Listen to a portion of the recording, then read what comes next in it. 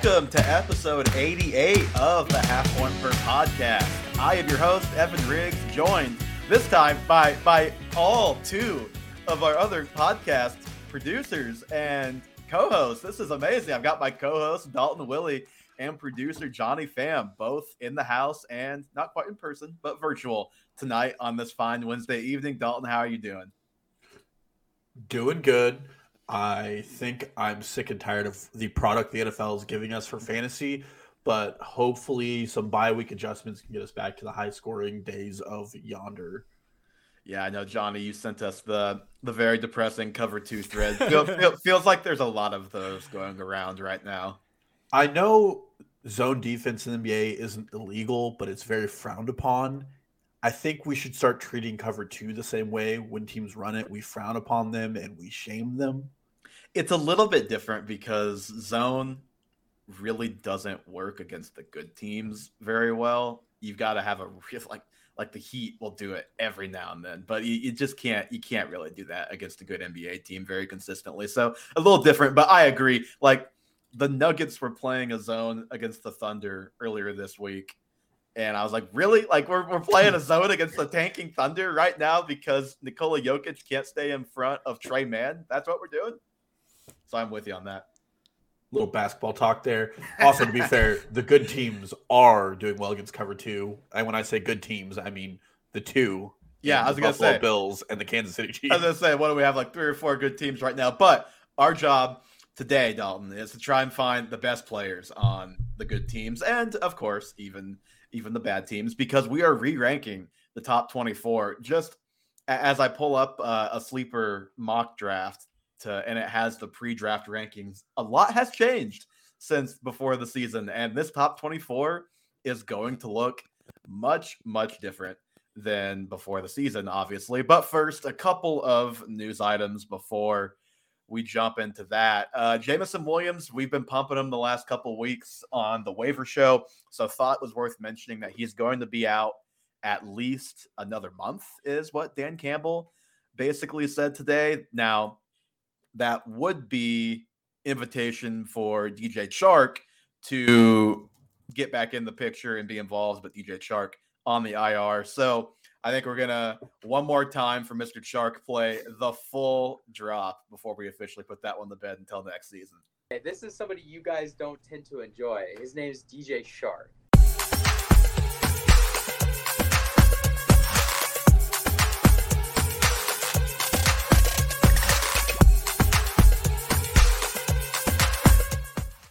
He's got a family. He's relocated. I'm starting to add personal details to this. I think DJ Chark is going to have to relocate next year because Jamison Williams will eventually be back. I'll be curious if we learned anything from his gameplay in the last 6 weeks. Dalton, any takeaways you want to get off your chest from all that? He's got a family, guys. The actual news of the weekend bleeding into the beginning of this week is Breece Hall, very sadly, tore his ACL. He is out for the season. And of course, there is fantasy fallout to that even before the trade, because we have Michael Carter, who was a top 24 back if you looked at very early rankings, like pre-NFL draft rankings coming into the season. And then Breece Hall arrives and Michael Carter is kind of an afterthought pretty quickly into the season. Now, Michael Carter, very much relevant. And James Robinson, who was starting to become irrelevant in Jacksonville, now probably pretty relevant again. Trade to the Jets for, I believe, a conditional 5th round pick or a 6th round pick that could turn into a 5th round pick. So Dalton, what are the fantasy takeaways from obviously the Hall injury and now the trade where we are left with the backfield of James Robinson and Michael Carter? Well, at first I thought it was like just an overall positive for Michael Carter, which there's no way to spin it that it's not. Mm-hmm. But I was looking into it, and if you take away Breece Hall's 6 longest carries of his very short career in the NFL, which go for 80, 60, 75, and 58, if you take those out of the Jets offense, they're averaging 2.8 yards per carry. And I don't know if that same explosive tendency is going to be in that Jets offense. And I think Michael Carter might be closer to like a good RB3 instead of like a high-end RB2 for your team. and it might lead to more passing opportunities in this Jets offense because, I mean, 3 weeks in a row, Brees Hall's long touchdowns put them in a lead where they were able to kind of grind the ball out and run it. And I just don't think Michael Carter has that same breakaway explosiveness that Brees Hall was showing us. And James Robinson certainly doesn't. Right. And we know Robinson doesn't. He looks like himself, but he has never had that and will never have that. And that is a big reason why I think the Jags have gone or went to Travis Etienne pretty much full time. They claim they weren't shopping James Robinson because people were kind of throwing out, well, maybe that's why Robinson got one target and no carries was because they thought he could be traded. Jaguars said it wasn't the case. Not that matters anymore. But with this, I am with you that, like, I don't think we should be thinking of either of these guys as a top, like, 15 type of running back. I mean, Michael Carter, even with nobody else there, I don't think would quite be that, just because I still don't have a ton of faith in this offense with Zach Wilson. It would be better for Michael Carter with Joe Flacco as the quarterback because I know he would get more targets 12 game or what have you than he will with Zach Wilson. But I think what we're probably going to see is Carter being the slight lead to a committee, the 1A to the 1B. If you're going to start either of these guys this week, it's definitely Carter. Maybe Robinson comes in and is effective from the jump, but it is so hard to know. And even with Christian McCaffrey, who he went to Stanford, guys, so like he can learn the playbook pretty quickly.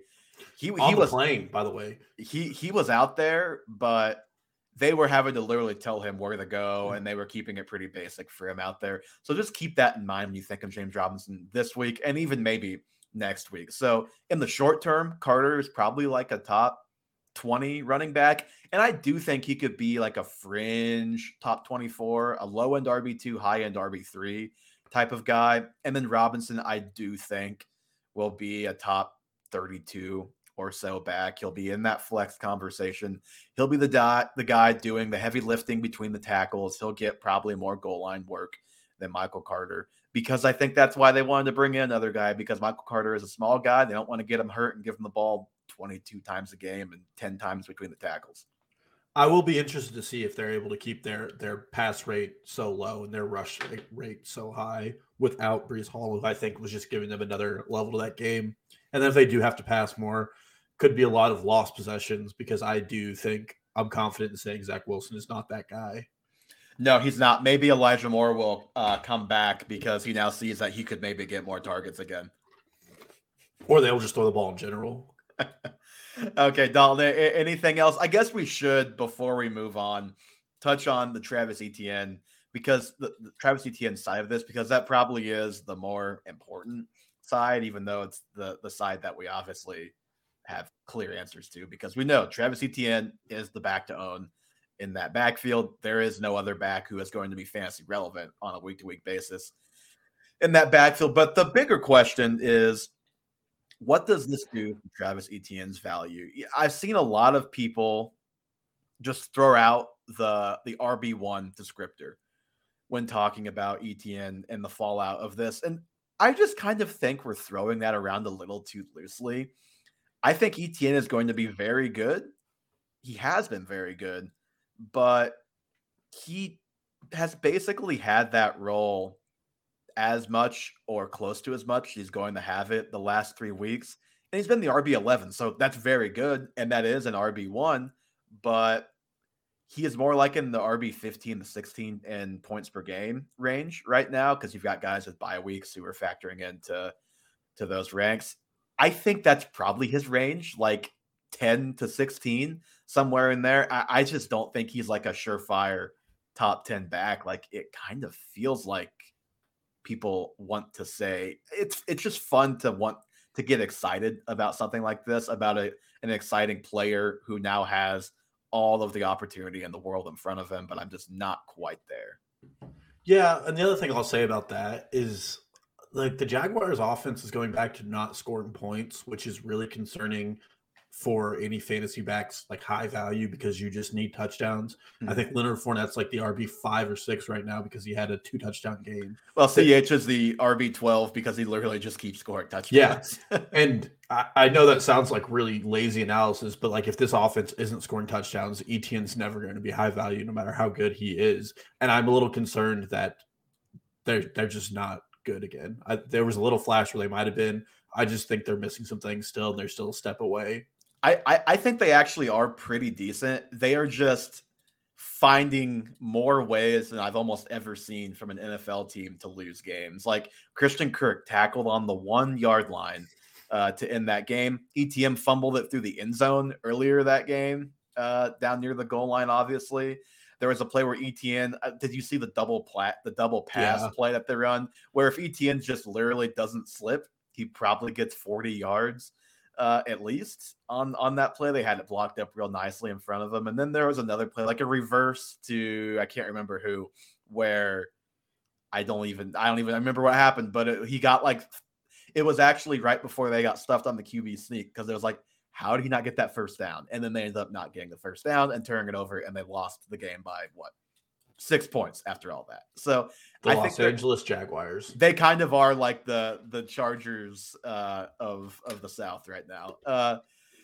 Okay. But do you still agree though that he's probably like a top 10 to 16? Like he's going to be in that 10 to 16 range. He's just probably not in that top 10, like that truly elite range, or are you even lower on than that? I think that's a good area to slot him into. Until I do want to see whether or not Snoop Connor or JaMychal Hasty work into it before I'm even willing to put him in that top 12 range, just with the possibility either of those guys get some more work. And they probably should. ETN he's bigger than Michael Carter, but not by a ton. And he's probably not a guy you want to give 25 touches to every game and break him. I would want to be a little more cautious. And he doesn't need 25 touches to be effective. He is so explosive. He could rip off a big play at any time. He just needs to hold on to the ball and catch the ball when it's thrown to him, and he will score more fantasy points than he has thus far. Okay. Anything else before we get into these rest of season ranks here, Dalton? That's all I got. All righty. As I mentioned off the top, we are doing a top 24. The way this is going to work is I am just going to, I hope I'm sharing the right screen. Yep, there we go. I'm going to share a sleeper draft. We're going to keep track of it on here. Dalton and I are going to go every other and pick, and we're going to have a top 24 at the end of this. If you're listening, check your show notes. Johnny will make sure that the full list is in there, and you can go and look at that, since you obviously can't follow along on YouTube if you're listening on the podcast app. And Dalton, you've got number one pick. You wanted it right. I had just mixed that up. You wanted number one? I don't recall, but I'm more than happy to pick number one. I really don't even remember. I asked you, and then I don't even remember. I think maybe you said number. I don't know. Do you want number one? He said two. All right, I'll take number one. I'm taking Saquon Barkley number one. Damn it! I mean, it's not like we're drafting these teams to play, so it is what it is. Oh God, I'm gonna have to manually set every single one of these guys. This is going to be a fun time. So, oh God, that was loud. With Saquon Barkley, I think he might be the offensive player of the year if the season ended today. He's been that good. The Giants are 6-1, and the only way I can come up with that they're 6-1 besides their defense making timely plays is Saquon Barkley is just an alien.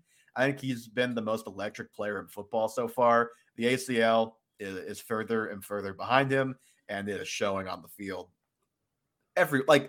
The play he had last week, you've probably seen the clip on Twitter if you're listening to this show, where he gets the handoff and immediately makes a cut to make a guy miss and look foolish in the backfield. Made another cut later in the run and picked up 30 yards.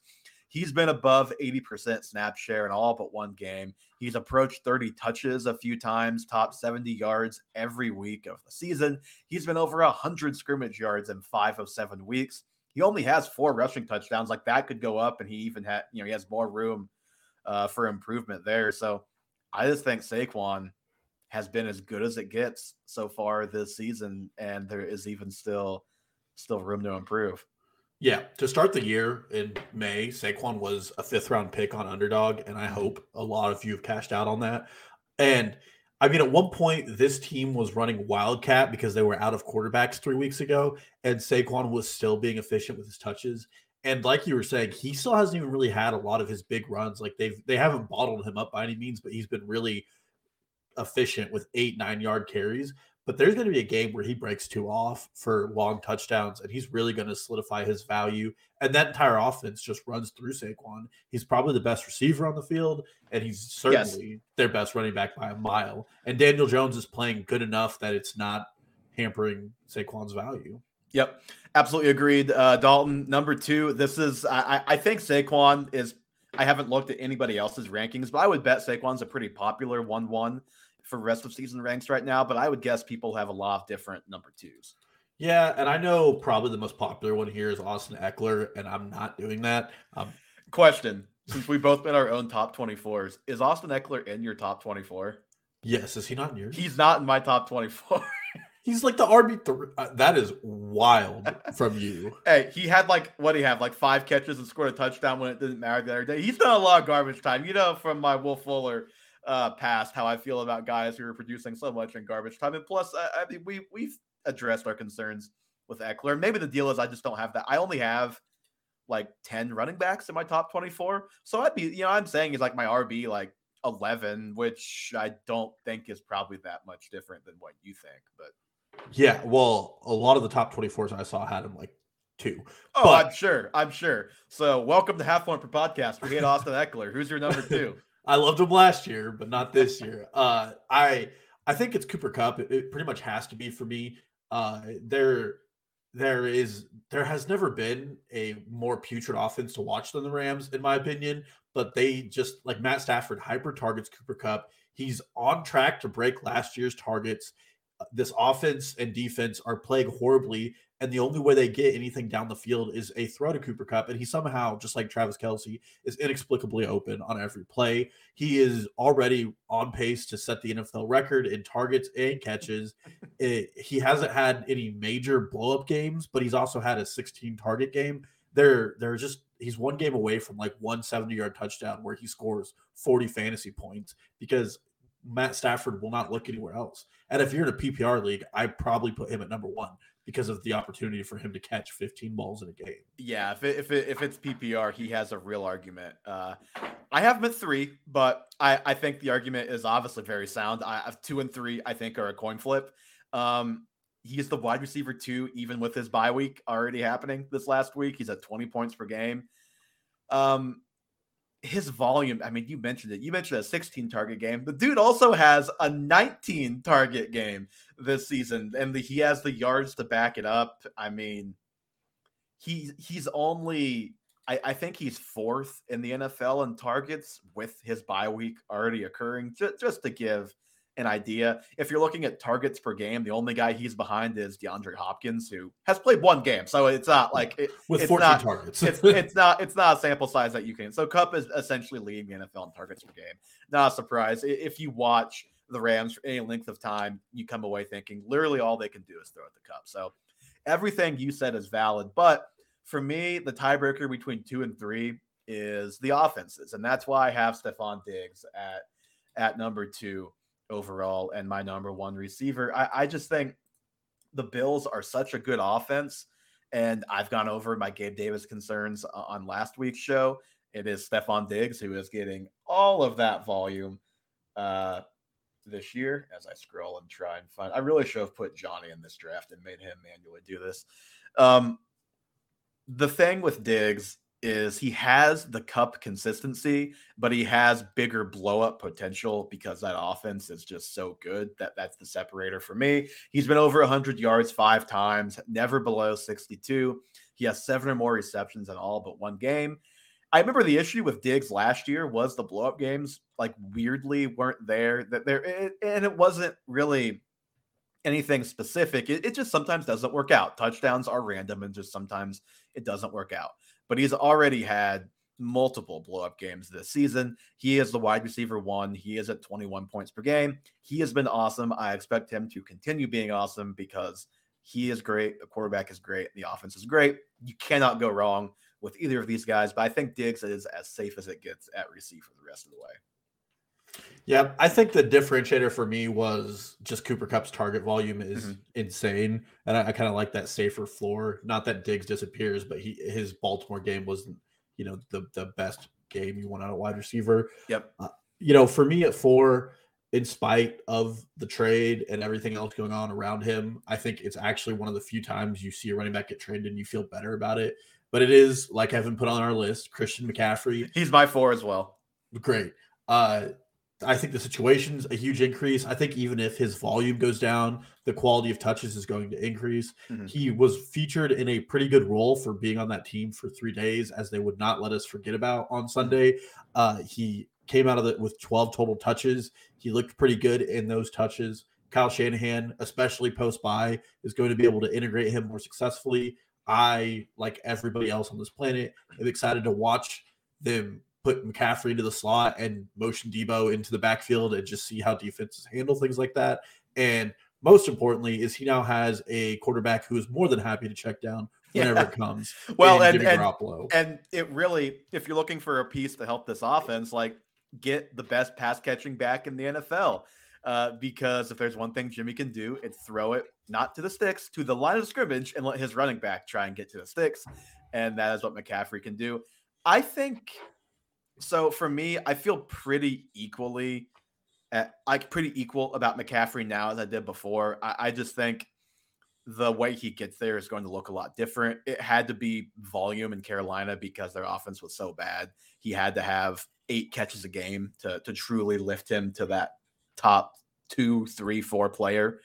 Now he can definitely do it on less volume because he's got a good offensive line. He fits great in this running scheme. And I mean, I love Debo, I love Ayuk, and I love Kittle, but McCaffrey is the best weapon now on this offense, I think. And those other guys are going to suffer and not him. And Matt Waldman, who we both really respect his opinion on things, basically said in a piece I read today that the upside for McCaffrey is pretty much prime Marshall Faulk, because he is as close to Marshall Faulk as anything we've seen since Faulk retired.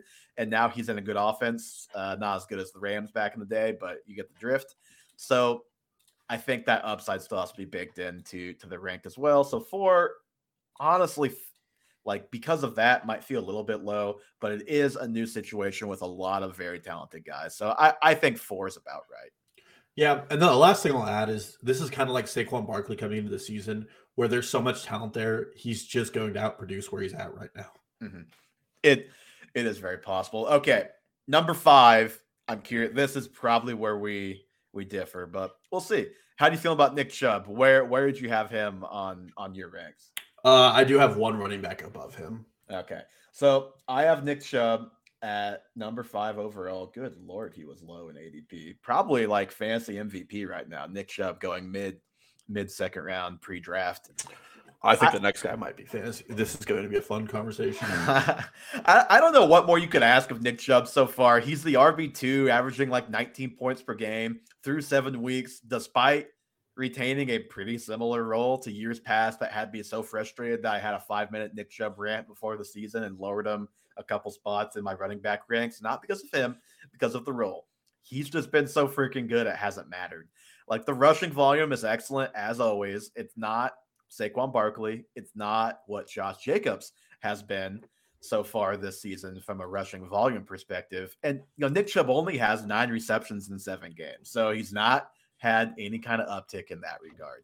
We've always said, though, that there is nothing keeping Nick Chubb from a crazy touchdown season. It just hasn't happened yet. Well, so far, he has 8 rushing touchdowns in 7 games, and it really feels like he can score a touchdown every single week. And it really feels like he could end up at like 20 total touchdowns this season. He's been over 110 rushing yards 4 times, only below 80 once. He is the best pure rusher in the NFL. Please trade Kareem Hunt so he can move up higher on this list. Yeah, that would be great for him if they traded Kareem Hunt. That's the reason why he's behind the guy I have above him, is there is still just frustrating usage concerns.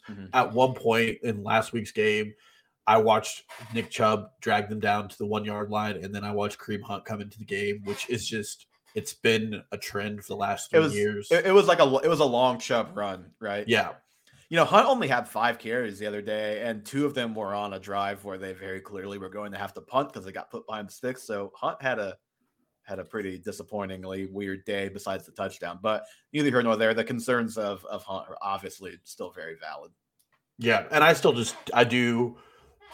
know Jacoby Brissett will eventually not be the quarterback, and Deshaun Watson will be there, and he is better than Jacoby Brissett. But I'm not really too willing to give this offense a major bump with Deshaun Watson having not played football for so long. And I know it was preseason, but his one preseason game, he didn't complete a pass. Yeah, I was gonna say I kind of need to see it. Not that I don't think he probably will be good, but before we give a huge bump to this offense, kind of need to see Watson come back and be really good because it was pretty bad in the preseason. Okay, so your number 6, is it the next running back or are we going? It is the next running back. It's Josh Jacobs. Really? I can't believe you have Josh Jacobs higher than me. This is unbelievable. I know. That's why I was surprised I had him this high.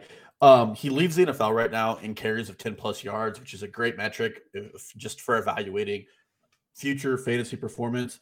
His first 3 weeks were lackadaisical. They weren't the greatest, but those were the only 3 weeks he saw under a 70% snap share. He has clearly eclipsed whatever Brandon Bolden may be in this offense.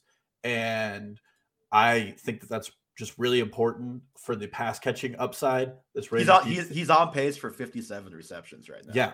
And you add that with like the big play potential we've always thought Josh Jacobs had coming to fruition. I'm really excited that this offense can continue to do it. Coming out of the bye, he's still RB4. He has 3 straight games of over 25 points, 2 of them over 30 points. He's been over 140 rushing yards in every one of those games too.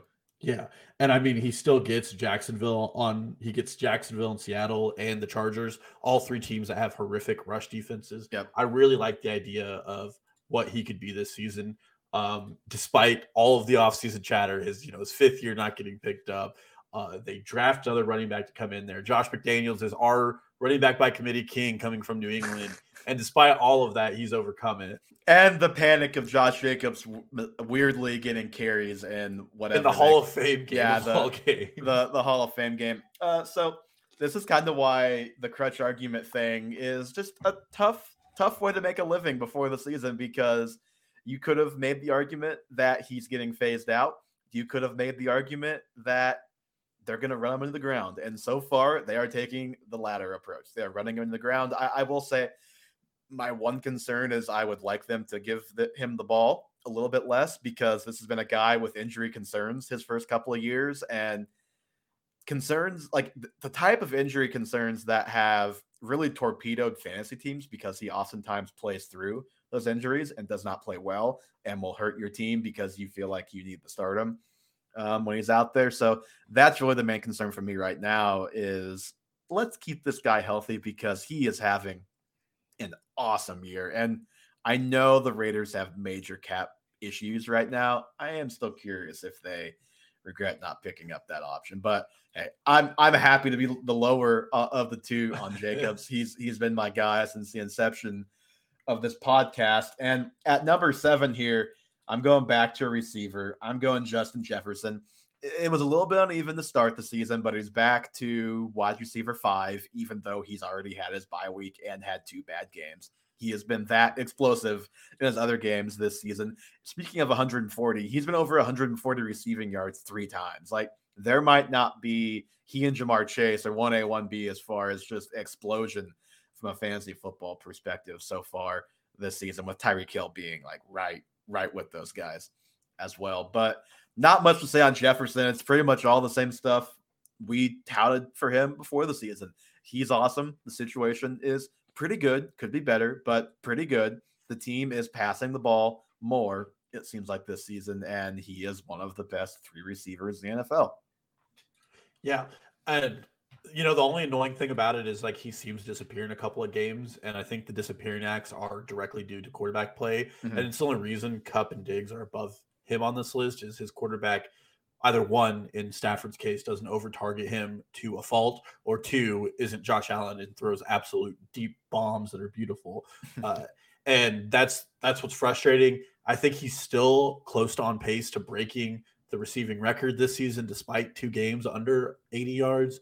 And I mean, it's just going to be more good days for him. I hope Kevin O'Connell continues to move him in space. I know a couple of weeks we've kept him out of motion. Yep, definitely with you. Who's your next guy? And I thought about this one hard, and I might have him a little higher, but I took Travis Kelce at 8. Wow. Right now, he's 10 overall in scoring in out of all players. That includes quarterbacks. And there's no positional advantage right now in fantasy football higher than the one Travis Kelce is giving you. He is the only tight end to not have a game in single digits in PPR scoring. Obviously, he has the 4 touchdown game. The Chiefs offense runs through him, and Patrick Mahomes trusts him in all of his situations. There's such a large advantage in fantasy football to starting a tight end and outscoring your opponent's tight end weekly and knowing that that's a start and forget. I just don't think you can get that advantage out of any other player. And for him to be, I think he's the wide receiver 3 in scoring right now. Yep. If you just do that, granted, actually wide receiver 2 overall, wide receiver 4 in points per game is where he would be at right now. So, I mean, I still think even without, if you put him at wide receiver, he would be up here. I think the tight end moniker always pulls him down a little bit. And this Chiefs offense, if they come out of the bye and they look like they did against San Francisco, having the number 1 pass catcher on that could be really valuable going into the rest of your fantasy season. I have Kelce a little bit lower. I have him at 15, but I think this range of like basically 8 through about 15 or 16, I'll say 8 through 16 is very close. I would be fine with almost any order, quite frankly, in this range. I think the only potential knock on Kelce is we've started to see the receivers get more involved, the MVS and Juju and McCole Hardman, and Sky Moore probably still to come. Maybe Kelce takes just like the teeniest of steps back because he's been unreal to start this season. I mean, he's at 30 more points than the tight end 2, Mark Andrews, right now. Maybe the receivers get more involved. Kelce can take just a tad bit of a step back, but that's really it. Like Kelce's awesome. Not a whole lot more to say there. And then, number 7, I knew that number 7 on my list, number 9 on here, I knew I was going to be higher on Jonathan Taylor than you. I just knew it based on our bet. I still have Taylor at 7. I know he's been one of the biggest disappointments so far. If you drafted him at 1, you have not been pleased. He had a great week 1, and then he is either because of injury or just not playing great, has not given you the weeks that you drafted him for. Last week, when his first week back from injury, he goes 10 for 58 rushing. He had 7 receptions, but it was for a very Najee Harris-like 27 yards last week. So I just have faith in the player. I know the Colts are in flux right now with Sam Ehlinger now at quarterback over Matt Ryan. I just don't think it can get much worse than it was for this offense. Maybe I'm more concerned about it from a Michael Pittman perspective than a Jonathan Taylor perspective. I still think Taylor's going to be awesome down the stretch. We have to remember he started out slow this season, and I just I have faith in him to get it figured out to the tune of a top 10 finish. Yeah, I have him down at 16, so I'm definitely lower than you on him. Part of my concern with Jonathan Taylor is there's nothing here to help him out right now in Indianapolis. His offensive line is playing as a bottom 20 unit right now in the NFL. Pass blocking's bad. Maybe Sam Ehlinger is an improvement over Matt Ryan, but it's just really hard for me to envision how that works out in his favor.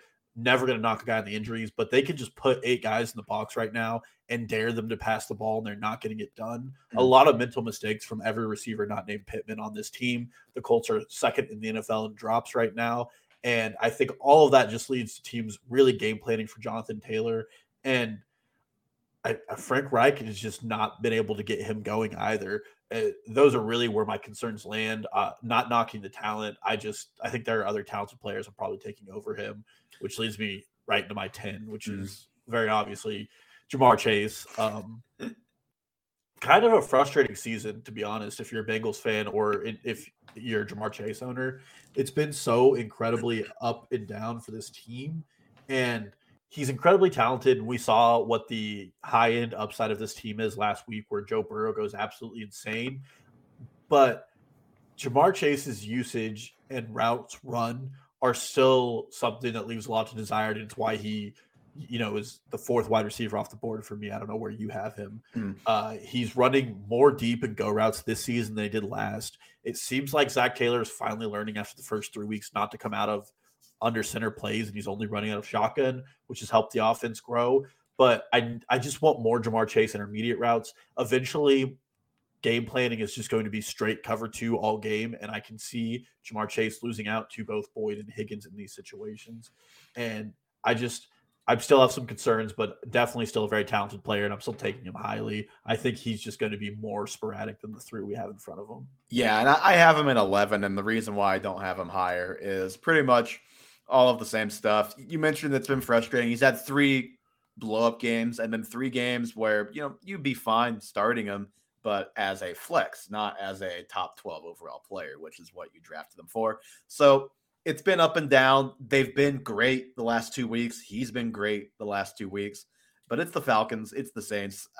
I love seeing them play well because it was so bad that you just wanted to see them get back on track.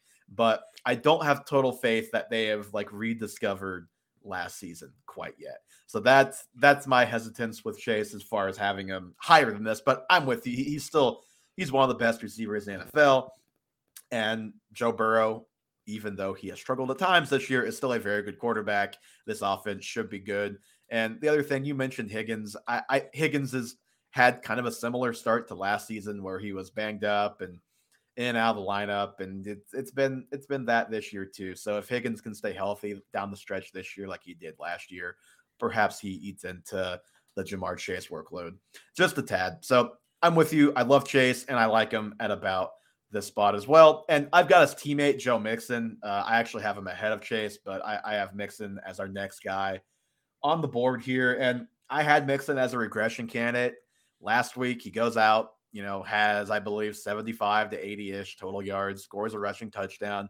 It was solid. It wasn't like an explosion, but you're happy with 16 fantasy points out of any running back anytime you can get it. And I just think there's going to continue to be more productive days ahead for Joe Mixon. You mentioned the running out the shotgun's been great for the offense. It's been great for him because he's not running against heavy boxes all the time. So I like Mixon. I like him inside the top 12 rest of season, even though it's been not the smoothest ride in the world. Yeah, I like Mixon there too. Again, even in a game where the receivers really took over that and Joe Burrow, Mixon was able to get his points. He's going for a career high in receptions, which is something you definitely want to see. And if they continue to run him out of shotgun, like you said, not under center, it's going to be a lot more efficient for that offense to get things done. Related to Mixon, we've just got a PPR trade ask. Full PPR, Joe Mixon for Amon-Ra St. Brown and Jacoby Myers. Which side of this trade would you land on, Dalton? Depends where I'm at as a team. I'm a little concerned about the health of Amon-Ra St. Brown. But full PPR, Jacoby Myers is also a home run. I'd probably, if I had backs that were serviceable, do the trade. When healthy, we've seen what St. Brown is possible. He was the wide receiver 1 through 3 weeks, I believe. Mm-hmm. He was scoring 30 points a game, 8+ targets in every game he's been healthy this season and dating back to last in week 12. So I want that player. The Lions suck. The Lions score a lot of points on offense, let up a lot of points on defense. And without DJ Chark and with Jameson Williams not coming soon, if he's healthy and playing, he could be, a 10, 12 target a game guy. Honestly, if you're on the receiving end of this trade and you're trading away Mixon, I would prefer to replace Jacoby Myers for a cheap running back instead, just because I'm assuming if you're trading away Mixon, unless you are just like Dalton said, if you are stacked at running back and you're in trouble at receiver, then that's a perfectly reasonable trade. I think in a vacuum, I would still rather have Mixon rest of season than this package, though. I like, if you love St. Brown, I don't think you can go too wrong on either side of this deal. But that's my 2 cents there. Okay, Dalton, you're up next, number 12. Yep, this one's probably the highest. I don't know if you even have him in your top 24, but I couldn't really get around it. It's Kenneth Walker. Oh, yeah, he's in my top 24. Okay, good. I am completely enamored with Kenneth Walker right now, but he can't catch passes. Turns out that doesn't matter. You got to buy into the Seahawks offense, and I think you can buy it a little lower than other people because there's still a Geno Smith-led offense, and that leaves people to be reticent. over the last 2 weeks, Kenneth Walker is the leader in rush yards per game with 276. Second is Kenneth Walker after contact with 200 rushing yards. He's been absolutely absurd. He gets into the end zone. He's doing everything we saw him in college. It's directly translated to the NFL. And we know post-rookie buys for running backs especially is a huge gold mine in fantasy. He hasn't had his buy yet. Charles Cross, by the way, the lineman the Seahawks drafted, absolutely is having a great start to the season. Their pass blocking is better than it's been in multiple years, probably in part because Russell Wilson isn't holding the ball for an hour. But everything about Seattle is pointing upwards, and I'm willing to buy into that, especially knowing they get to play the Cardinals again. They're getting to play some of those NFC teams who I don't think are that good right now. Yep. Dalton, would you like that Joe Mixon trade more if it's Pacheco instead of Jacoby Myers coming back? I know I would. Yeah, I would. And I see you have Walker, Khalil Herbert, and ETN. So I definitely like the idea of getting Pacheco back, getting Amon, and then shelving Joe Mixon. Yep. On Kenneth Walker, you're higher on than me, but love Kenneth Walker rest of season for all the reasons we've talked about the last couple of weeks. Really, this was a very, very, very good prospect who is an excellent pure rusher. The offense is still humming with Geno Smith, and he is an RB1 talent getting an RB1 workload. Like, that's a great combination. So you can't really go wrong with Kenneth Walker rest of season. And I guess I'm just taking all the old guys with this, and I can't believe I have to be the one you said Derrick Henry to do this, but I got to take Derrick Henry at this point. The Titans are still somehow the Titans. Derrick Henry is still Derrick Henry. He's the RB7 right now. He plays the Texans this week, which is the last 3 times I've played has been 200 plus yards running the ball. So he has potentially the chance to be like the RB2 after this week, depending on how things go. But you just can't deny it. Derrick Henry is still really good. The Titans are still hanging around in every game that's not the Bills. And Derrick Henry is a top 12 type of guy right now. Yeah, I understand putting him here. The underlying metrics, I went and looked at it again. He's still averaging a career low in yards per carry. Mm-hmm. He's averaging a career low in separation after getting into the secondary. He's still facing a lot of 8-man boxes. It's the Titans. They're going to give it to him. He's going to eat his. I just feel like the drop-off is there and coming. And if the Titans are a smart team, eventually they're going to know they're not going to win this season. And Derrick Henry probably plays all season no matter what because his career is going to end in Tennessee. I just feel like there's still a substantial drop-off that this offense could have, which is why I have some guys above him. And I just feel like he's not the same big dog he used to be. And he's a little overinflated with his touchdown totals in spite of how he's played on the ground as a running back. Yeah, and he's probably a good sell high guy. Like I like him as obviously a top 12 guy, but if you can sell him for a guy like, you could probably trade him for Josh Jacobs, and I would do that if you're getting Jacobs back for him. So I'm with you on the concerns, but at some point, this has been my Derrick Henry thing for the last 4 or 5 months now. Just got to tip your cap until the wheels fall off. You just got to keep believing because he is still the RB7, despite what any fake number says. Dalton, who's your next guy? Any fake number says. That is true. My next guy is Tyreek Hill. Gonna need a little curl on this one because the deep targets are still there. He actually has more deep targets here than he did all of Kansas City last season. They don't look as pretty as they do from Mahomes. He is 4th in the league in receiving yards, 4th in the league in receptions. He's getting targeted all over the field in every way. They're using him exactly how you want an elite receiver to be used. He has 10 or more targets in all but one game, and he only has 2 touchdowns right now, and he's still the wide receiver 3. Yeah. I feel like it's still early in the year, and I still have a lot of questions about this Miami offense. They've managed to keep the ball moving. They've managed to make it work with Waddle and Hill, and Hill's definitely the guy outperforming Waddle. Hill's performed with 3 different quarterbacks. It's very clear that Mike McDaniels knows what he has, and he's willing to use him however he needs to get the ball to him. I can see people justifying him being even higher because that low touchdown total definitely is going to probably have a positive regression in the second half of the season. Mm-hmm. I am still scared ranking him this high. I don't know about you. I'm just not really I watched the Dolphins play, and then I look at the box score after, and I'm like, I don't know how these two add up. Like, the way they play just isn't the same. The Baltimore game, for instance, they came back in that game, and it still feels like, they never should have. They never should have been in that game, and it's one of those that Baltimore just let them back in. Yeah, I mean, I have Tyreek Hill a little bit higher than this spot still, and he's just so good, man. Like I talked about it with Johnny last week. I wish you were here to let me rub it in your face how good he's been last week. But if you want to buy Tyreek Hill, this is probably your last chance before the trade deadline because he's going to play the Lions this week, and there is a very possible explosion on deck for that. But no, I think Tyreek is one of the best 3 receivers in the NFL. You said they are force feeding him the ball, and you force feed Tyreek Hill the ball, he is going to produce no matter how you get him the ball. He's going to put up numbers, and the touchdowns are. I'd be surprised if you finish the year with 4 touchdowns, just because he can score 4 50-yard touchdowns in any given season. So the touchdowns are going to go up, I think. And my next guy, see, I hate that you made me take the 2 guys that I don't feel great about, but just kind of felt like I had to rank them where I ranked them, and that's Dalvin Cook.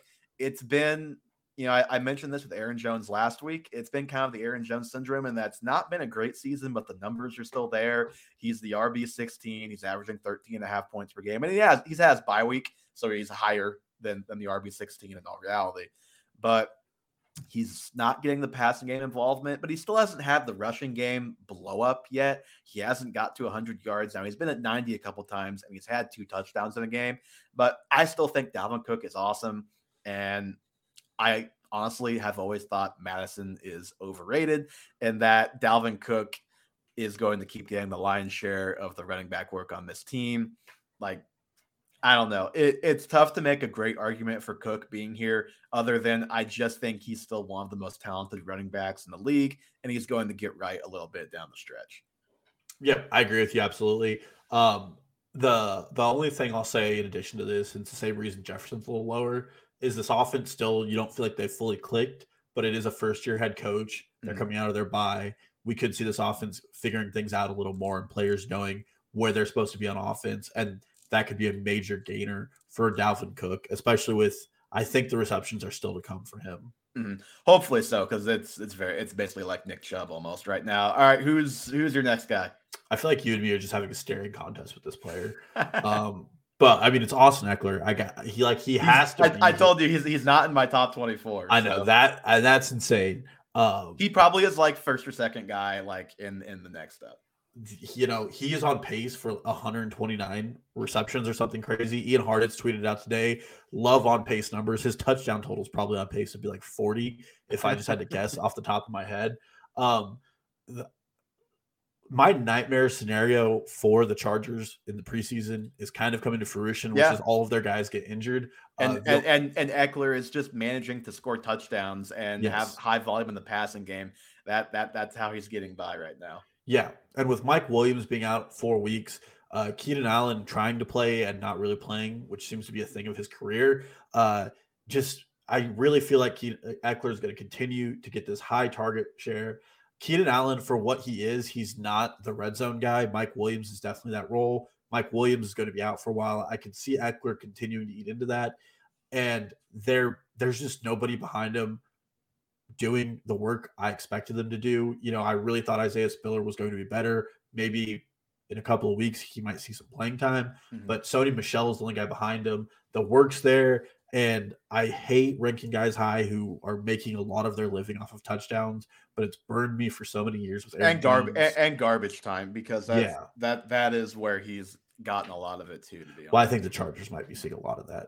Yeah, and he played the Browns, and the Browns, I think I read this in The Athletic from the Chargers beat writer, that's the only game the team has had more than 65 rushing yards, and that looks like them taking advantage of the worst rushing defense in the NFL, not anything the Chargers are doing.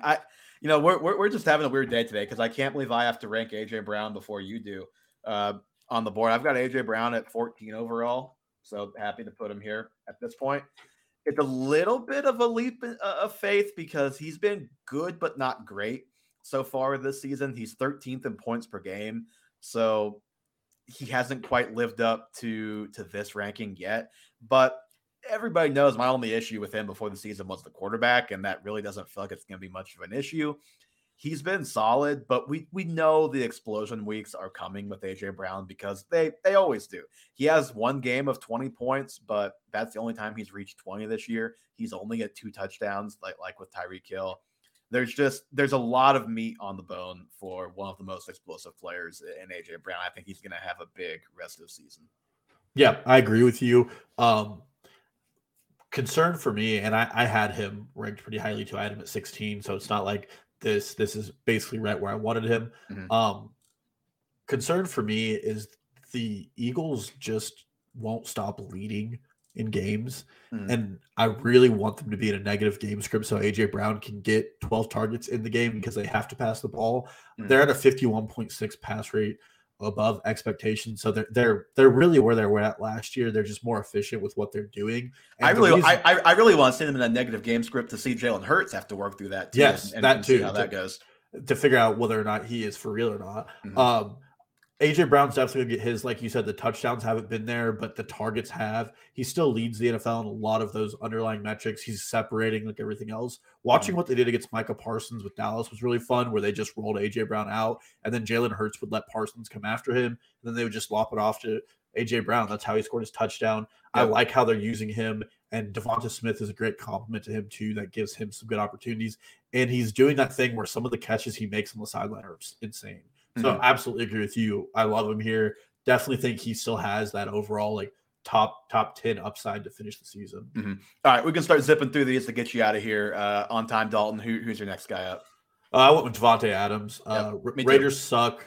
Derek Carr throws the ball. Their defense can't keep up. I mean, what he did against the Chiefs is exactly what you expect out of Devontae Adams. He gets single covered. They throw him a deep ball. He catches it, scores a touchdown. Mm-hmm. They're doing what you want them to do with him. He's still one of the most elite talents. The only reason he's behind the rest of these guys is his quarterback's probably worse than everybody on this list, except for maybe Tua and Jalen. But I think Hurts has proven to be better than Carr so far this season.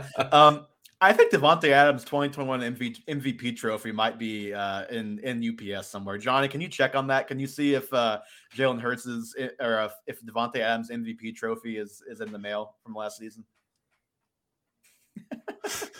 He put a thumbs up. He's on it. He's not getting the crazy volume that I would have expected, so maybe that changes and helps him out a little bit. But he's still over 100 yards 3 times, and he was 95 last week. For my money, still one of the best receivers in football. He's the wide receiver 6, and there is nothing unsustainable about that. If anything, I wouldn't be shocked if he actually outperforms our rank a little bit of him, because the volume could go up. It's been a little sporadic. I'll just put it that way. I guess I need to put him up here on the list. And you said Adams. So my next guy, I think he'll be in your top 24. This is, again, kind of a leap of faith. It's CeeDee Lamb. For as funny and as fun as the national conversation with Cooper Rush versus Dak Prescott is, it was great to have Dak back. And Dak gives their fantasy weapons a floor and a ceiling, which is nice. They had neither one of those things really with Cooper Rush at quarterback. And, Lamb, I think, is an elite player. Noah Brown has emerged enough to give defenses somebody else to pay attention to. Gallup has struggled, but hopefully he can get back on track the further he gets away from the ACL tear and get a little bit of that explosion back. He's the wide receiver 15, even with everything that's gone on there so far. I just think, I would, if you asked me, would you bet $20 on Lamb finishing as a top 24 guy from here on? I would say, yeah, absolutely. I just feel great about Lamb as a player, and the situation is only going to improve on what it has been so far. Yeah, I agree. He's 12th in NFL in targets, despite them having an insane rush rate right now because they were trying to protect themselves from Cooper Rush, and they're holding heavily on their defense. Touchdowns haven't been there yet. They're going to come. I do expect Dak Prescott to play better than what we've seen in the 2 games he's played. I think he almost has to. And if he doesn't, then I think there's a bigger question about the entirety of the Dallas pass catchers and offense. But yeah, I love him here. I still think he can come out in like top 5 in the league in targets, especially down the stretch. Yep. Okay. Your next guy. Yeah. This one was a little tough for me. When you get to the back end, there's so many names you could mention here.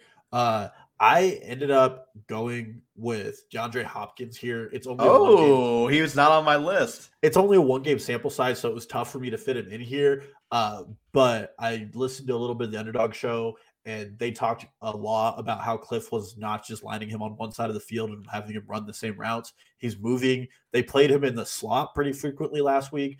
This Cardinals defense does not and cannot stop anybody. They're going to be playing from behind. Like you said, technically he leads the league in targets per game. Obviously, that's a broken stat, but he's the best player on this offense by a mile. Mhm. Who knows when Hollywood comes back? Hollywood was getting 16 targets a game. I think Hopkins can easily command that. And I think Murray he's only got on the field with that connection, in my opinion. It's him and Ertz that this offense goes through. It sounds like Hollywood is more like a 4 to 6 week type of timetable. And I think the loom, not that Hollywood's going to come back and be the number one, but he will take away volume from Hopkins when he comes back. And it's honestly just too early. Like, I almost didn't even consider him just because I need to see more than one game from Hopkins. Maybe if this was 2 years ago and this was the 2 years ago DeAndre Hopkins, he would just slot right in. But last year wasn't great for Hopkins, so I just need to see a little bit more out of him to really feel confident in a top 24 ranking of him. But you can't argue with it. I mean, the guy is a very proven track record, obviously. So don't hate that call by any means. Just a little too early for me. My next guy, this one I do kind of hate myself for, but we have to put him in the top 24, and that's DeAndre Swift. This is his stat line or his ranking is looking a lot like Christian McCaffrey from the last 2 years. When you look at season-long rankings halfway through the season, and you say, well, he's the RB38 despite only playing 3 games this year, and he's averaging 16 points per game. He is 7th at the position in points per game. Like, just wait till he comes back healthy. And he's actually 6th in points per game if you take out Gus Edwards 1 game. So it is troubling to me that he didn't play after the bye when it seemed like they were like, oh, we're waiting until the bye. We're going to give him that as rest. And then he's going to be back. And then he wasn't back. But this is still like Swift, if he were healthy, he would be number 5 on this list. Like, he was off to an electric start. And just hope he can get healthy because he's an awesome player. And I just feel like we have to have him on here because he's been that good when he's been out there. And I just hope he's out there. That's really all you can say about him at this point. Yeah, I didn't actually have Swift on my list, and it was strictly injury concern. And I'm a little confused about what his status is. Like you said, the post-bye, him still not playing is very concerning to me. And I don't really know how they're handling it. And then I couple that with the fact that it seems like they're willing to let Swift do the Nick Chubb thing where he gets to the 2-yard line and they're like, all right, Jamal, like you're going to come in and take this over. Maybe that won't happen now that Jamal literally dropped the ball on the 1-yard line. But I say that a lot. I think Kareem's cost the Browns a couple of times and still him. It's funny. Dan Campbell said you can't play for us if you fumble the ball. And like his starting quarterback and starting running back both fumbled the ball last week. So I'll be curious how that one works out. We've got 3 more guys left and a lot of talented guys not yet on this list, Dalton. Who do you have next? So I didn't want to put any Bucks here, but like rest of season, I almost had to expect this offense to get better. And I think if I were to do real rankings, Mike Evans and Chris Godwin will probably be right next to each other. Mm-hmm. I chose Chris Godwin. Me too. And that is like exactly my thinking too. Okay. I think I would have Godwin like 22, 23, 24, something like I think I have Godwin 22. And I think Evans is like literally 25 for me. So like not right next, but very close. Yeah. And last week was very disappointing for this entire offense.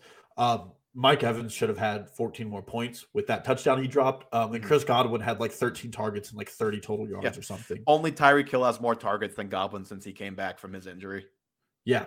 And he's obviously getting hyper targeted in this offense. It's Tom Brady. I do believe they figure it out. I do believe they get better as the season comes on. And I'm willing to bet on the upside of the greatest quarterback of all time and Chris Godwin, who is his safety valve on this offense. Yep, he is the one guy that you trust to work over the middle. He's almost 3 points per game under his expected fantasy points per game right now per player profile. He is 34th in points per game, 14th in expected points per game. So that makes a big difference. 3 doesn't sound like a lot, but it's a lot.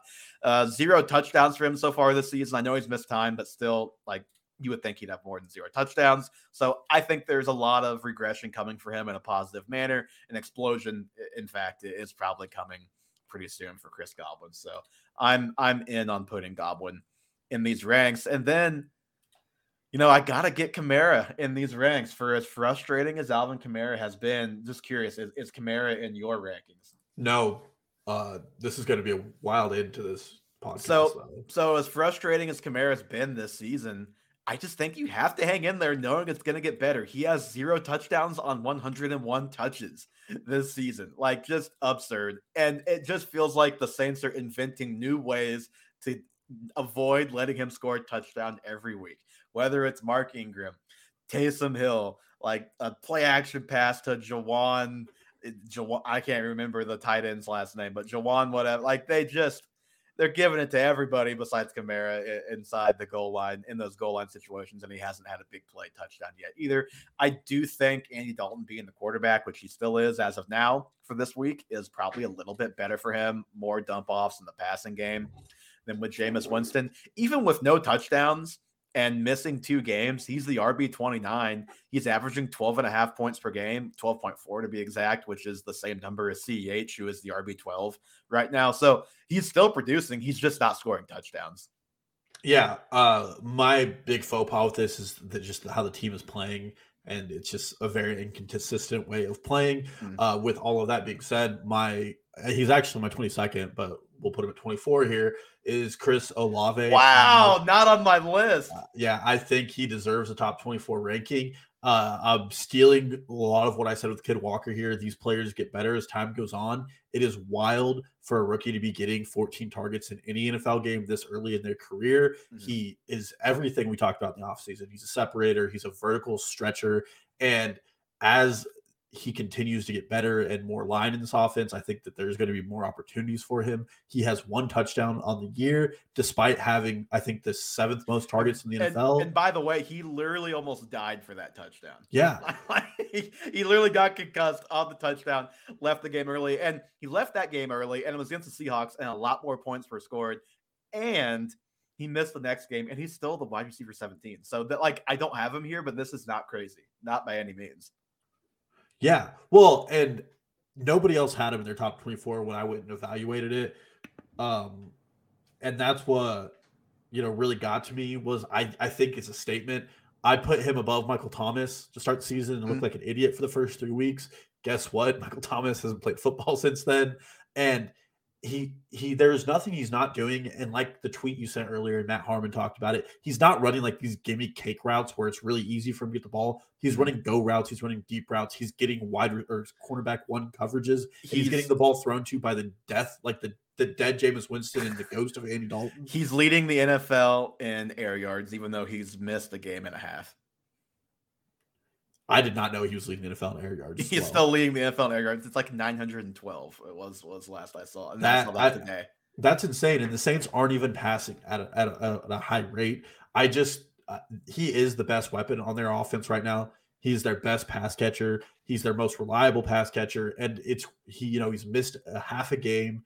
I don't see how post-bye we don't see like a Chris Olave explosion in one of those end of seasons we saw similar to Amon St. Brown, where all of a sudden he's getting 8 really solid catches a game and not these like go deep balls that he's fighting for his life to catch. Yeah, and truly, if he starts scoring just a few more touchdowns, that alone would do it. He's been double-digit points for the last month, even with getting injured in that one game. So yeah, I love the call.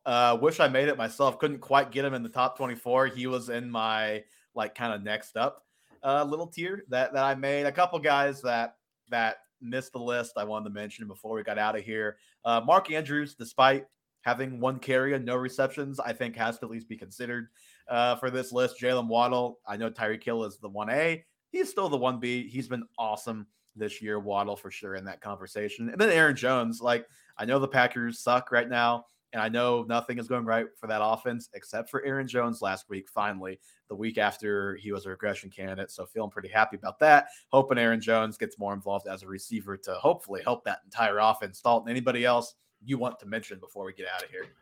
I do. I really do want to say First of all, the other two Bucks, Mike Evans and Leonard Fournette net, I think they could both just as likely be mentioned here, especially if that offense gets together. I kind of want to give out to my guy, Josh Allen.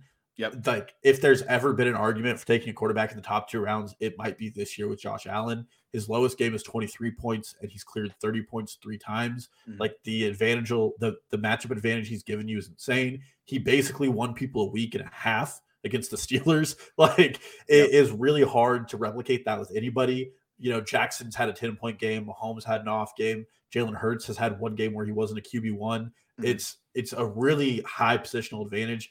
I would probably take him over like some of these guys who fall in the next round. Like, I might feel better with him than Debo or Michael Pittman at this point, just because of the advantage he's giving you. Yeah, and Debo, I put Debo on my initial ranks and then was like, no, I'm not doing this. I'm not putting Debo in my top 24. Yeah, well, yeah, I can't rank any Niner but McCaffrey at this point in my top 24 as well. Yep. Dalton, how many games do you think it would take Kyle Pitts to score the amount of points that Josh Allen did against the Steelers? Oh, my God. That is such a low blow. Maybe like 5 games. I will say there were people who were taking Kyle Pitts in the second round of underdog this offseason, and those people need shamed.